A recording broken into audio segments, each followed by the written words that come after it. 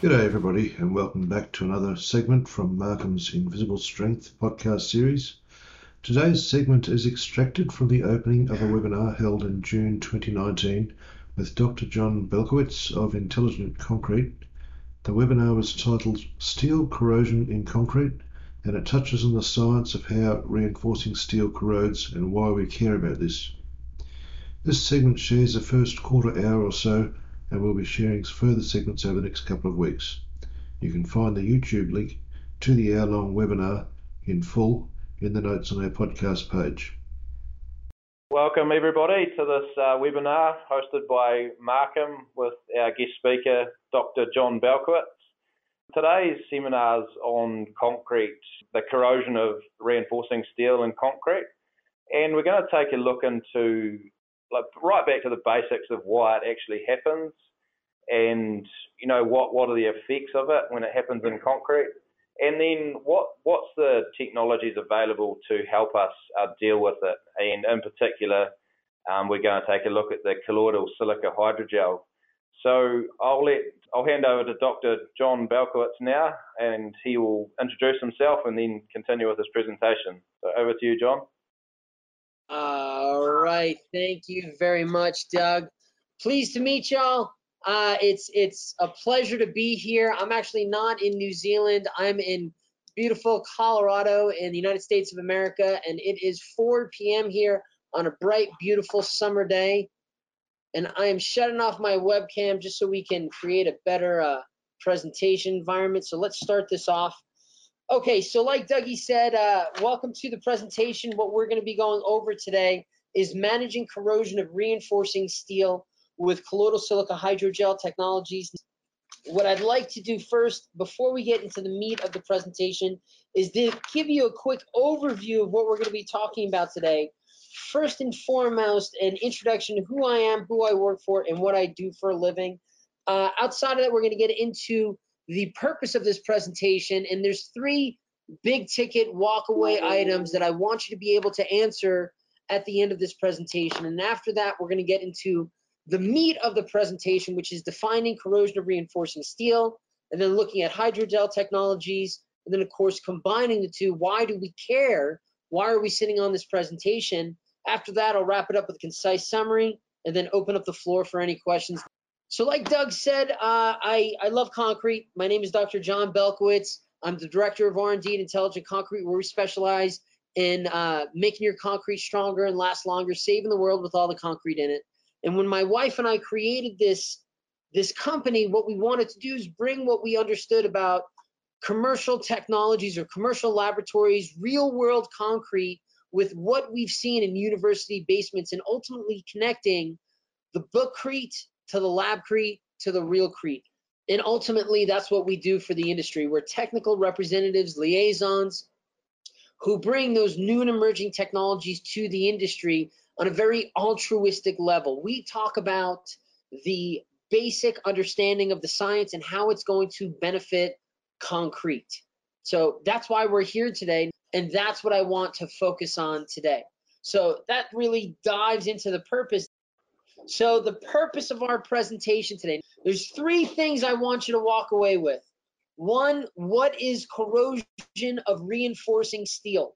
Now, I don't mean for you to be an expert in it, but I want you to understand some of the basic science. And I am going to leave a lot of the technical mumbo jumbo out, but I want you to understand the basic science of it, because with that understanding of the basic science, you'll see how the colloidal silica hydrogel technology will effectively manipulate the concrete to create a greater surface life, or a concrete with greater steel corrosion resiliency. So after we go over the corrosion of reinforcing steel, then we'll look at the hydrogel technology, the basics of it, and then finally attach the two, and why do we care about hydrogel technologies with reinforcing steel. So with that, we're going to go ahead and jump into, again, why we're here today. Now, there are 600,000 concrete bridges in our national inventory here in the U.S., establishing a $48 billion a year industry. Of that, $8.3 billion of concrete, or of money, is put back into those concrete infrastructure every year to deal with the maintenance associated with physical and chemical attack. Now, this is the why do we care. Now, the unfortunate reality is when mild steel, where any type of steel is exposed to a wet temperature or a wet environment in a standard temperature, we're going to see rapid corrosion, especially if there's chlorides present. The reasons why we care about it is because unless special corrosion or precautions are taken, the life of most structures, from bicycles to bridges, from buckets to battleships, is limited by the wet corrosion. And that goes for this reinforced concrete that we see in front of us. Now, the annual bill in the United Kingdom for replacing corroded components or preventing steel corrosion is somewhere around 4 billion pounds or 7 billion US dollars. And this happens whether or not you're in a marine environment with our brackish water, fatigue from flash and tidal zones, and ultimately this abrasive wear from the tides and the impact of the chemistry of the seawater. It creates what we see in front of us right now, this reduction in the service life of a concrete structure. And it doesn't have to be in just a marine environment. It can also be in your car parks. Any place where we have dynamic loads, where we have abrasion from wire or from traffic, and then we also have some water from vehicles, we can create the environment for steel corrosion. So again, with our car parks, you might not have the brackish and seawater directly, but indirectly that water or just water itself can come from either rain or from cars. And then with all the dynamic loads and the cracking, we can get that breakdown of the concrete. And as you see in front of you, that bleeding of the concrete from steel corrosion. So let's get into the science of reinforcing steel. And again, I want to go over the basics of it, why it's important. In the operational world, this is what we see. We see a concrete structure, and this is a decking over brackish or marine water. We can see that the chlorides from the water have really eaten away at the steel through the concrete, and of course, the steel has expanded, causing the concrete to pop off, and ultimately that structure is slowly deteriorating, shortening its design service life. This is the operational world. This is the rudimentary world that we live in, where we have a rudimentary diagram showing what the concrete system we are looking at looks like. And ultimately, we have a concrete decking that relies on concrete beams and columns to support not only the dead weight or the permanent load, but the live or dynamic loads that go across that decking, whatever it's going to be used for. And ultimately, we've got to make sure that all that concrete is densified so that the steel is going to be stronger and last longer. And why do we care about steel? Inherently, all of us know that concrete is poor in tension. When you squeeze concrete, it's very strong. But the unfortunate reality is concrete is very weak in tension. If you look at ACI 318 or the Universal Building Code, there are certain values that assume, or certain equations that assume, that the tensile strength of concrete is about 10% of the compressive strength.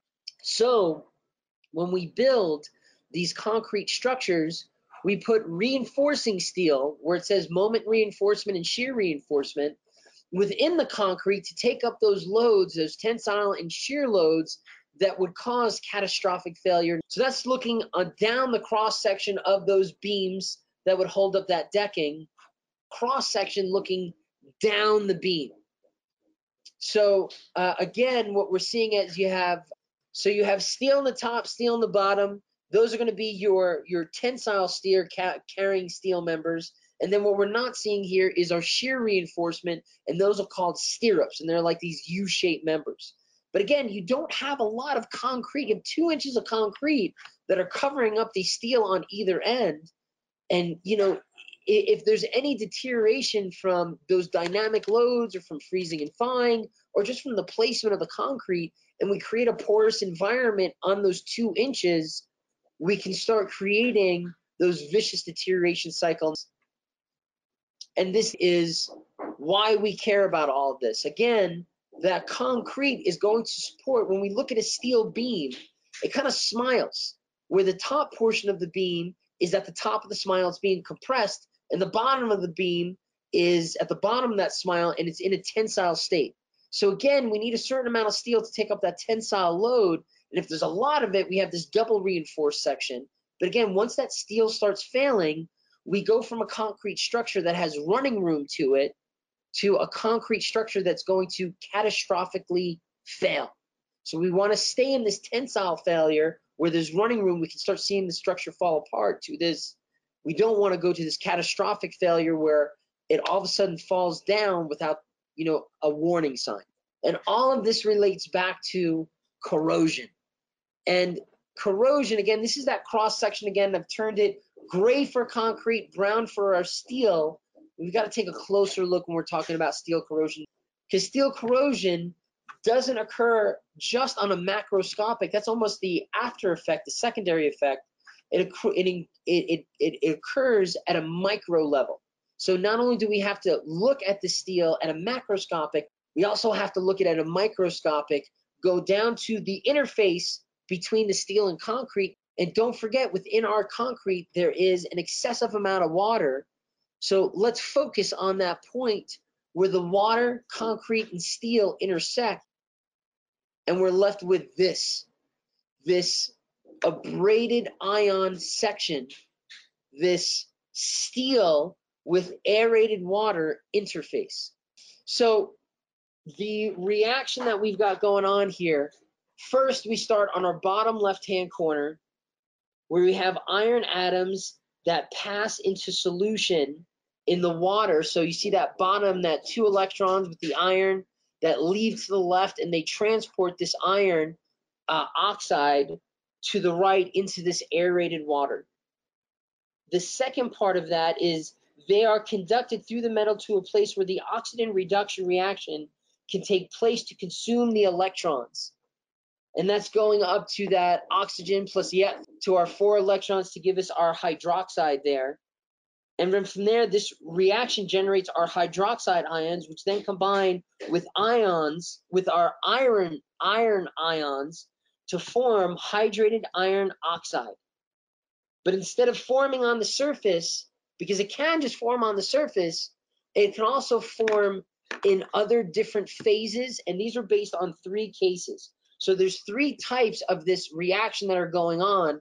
It's either going to form in this air-rated water around the concrete or within the concrete, or it can form at the interface between the iron and the water, or it can form at the interface between the iron and the rust itself. Over time, what we see happening is that rust layer, that passivation layer starts increasing until we finally get this protective layer. Now, if we were to stop time right here, this would be great. Now, I really want you to hear that for a second, because not all corrosion of steel is bad. We want that initial corrosion. We want to create that protective layer, but then what we want to do is to protect that protective layer. Because once we depassivate that protective layer, once we break down that rust, it has to occur again to protect the steel. And it's going to occur again, especially if we have water and ions present. So I do want to spend a few minutes going into what is a colloidal silica hydrogel technology. And remember, what I want to go back to is, why do we care? Now that we know that steel corrosion is exacerbated by the transportation of water and ions, what we want to try to do is limit the migration of water and the migration of ions into concrete. And you're going to see here in a little bit how we can do that with colloidal silica hydrogels. So that's it for today. Keep an eye on our Invisible Strength media site for more segments to come.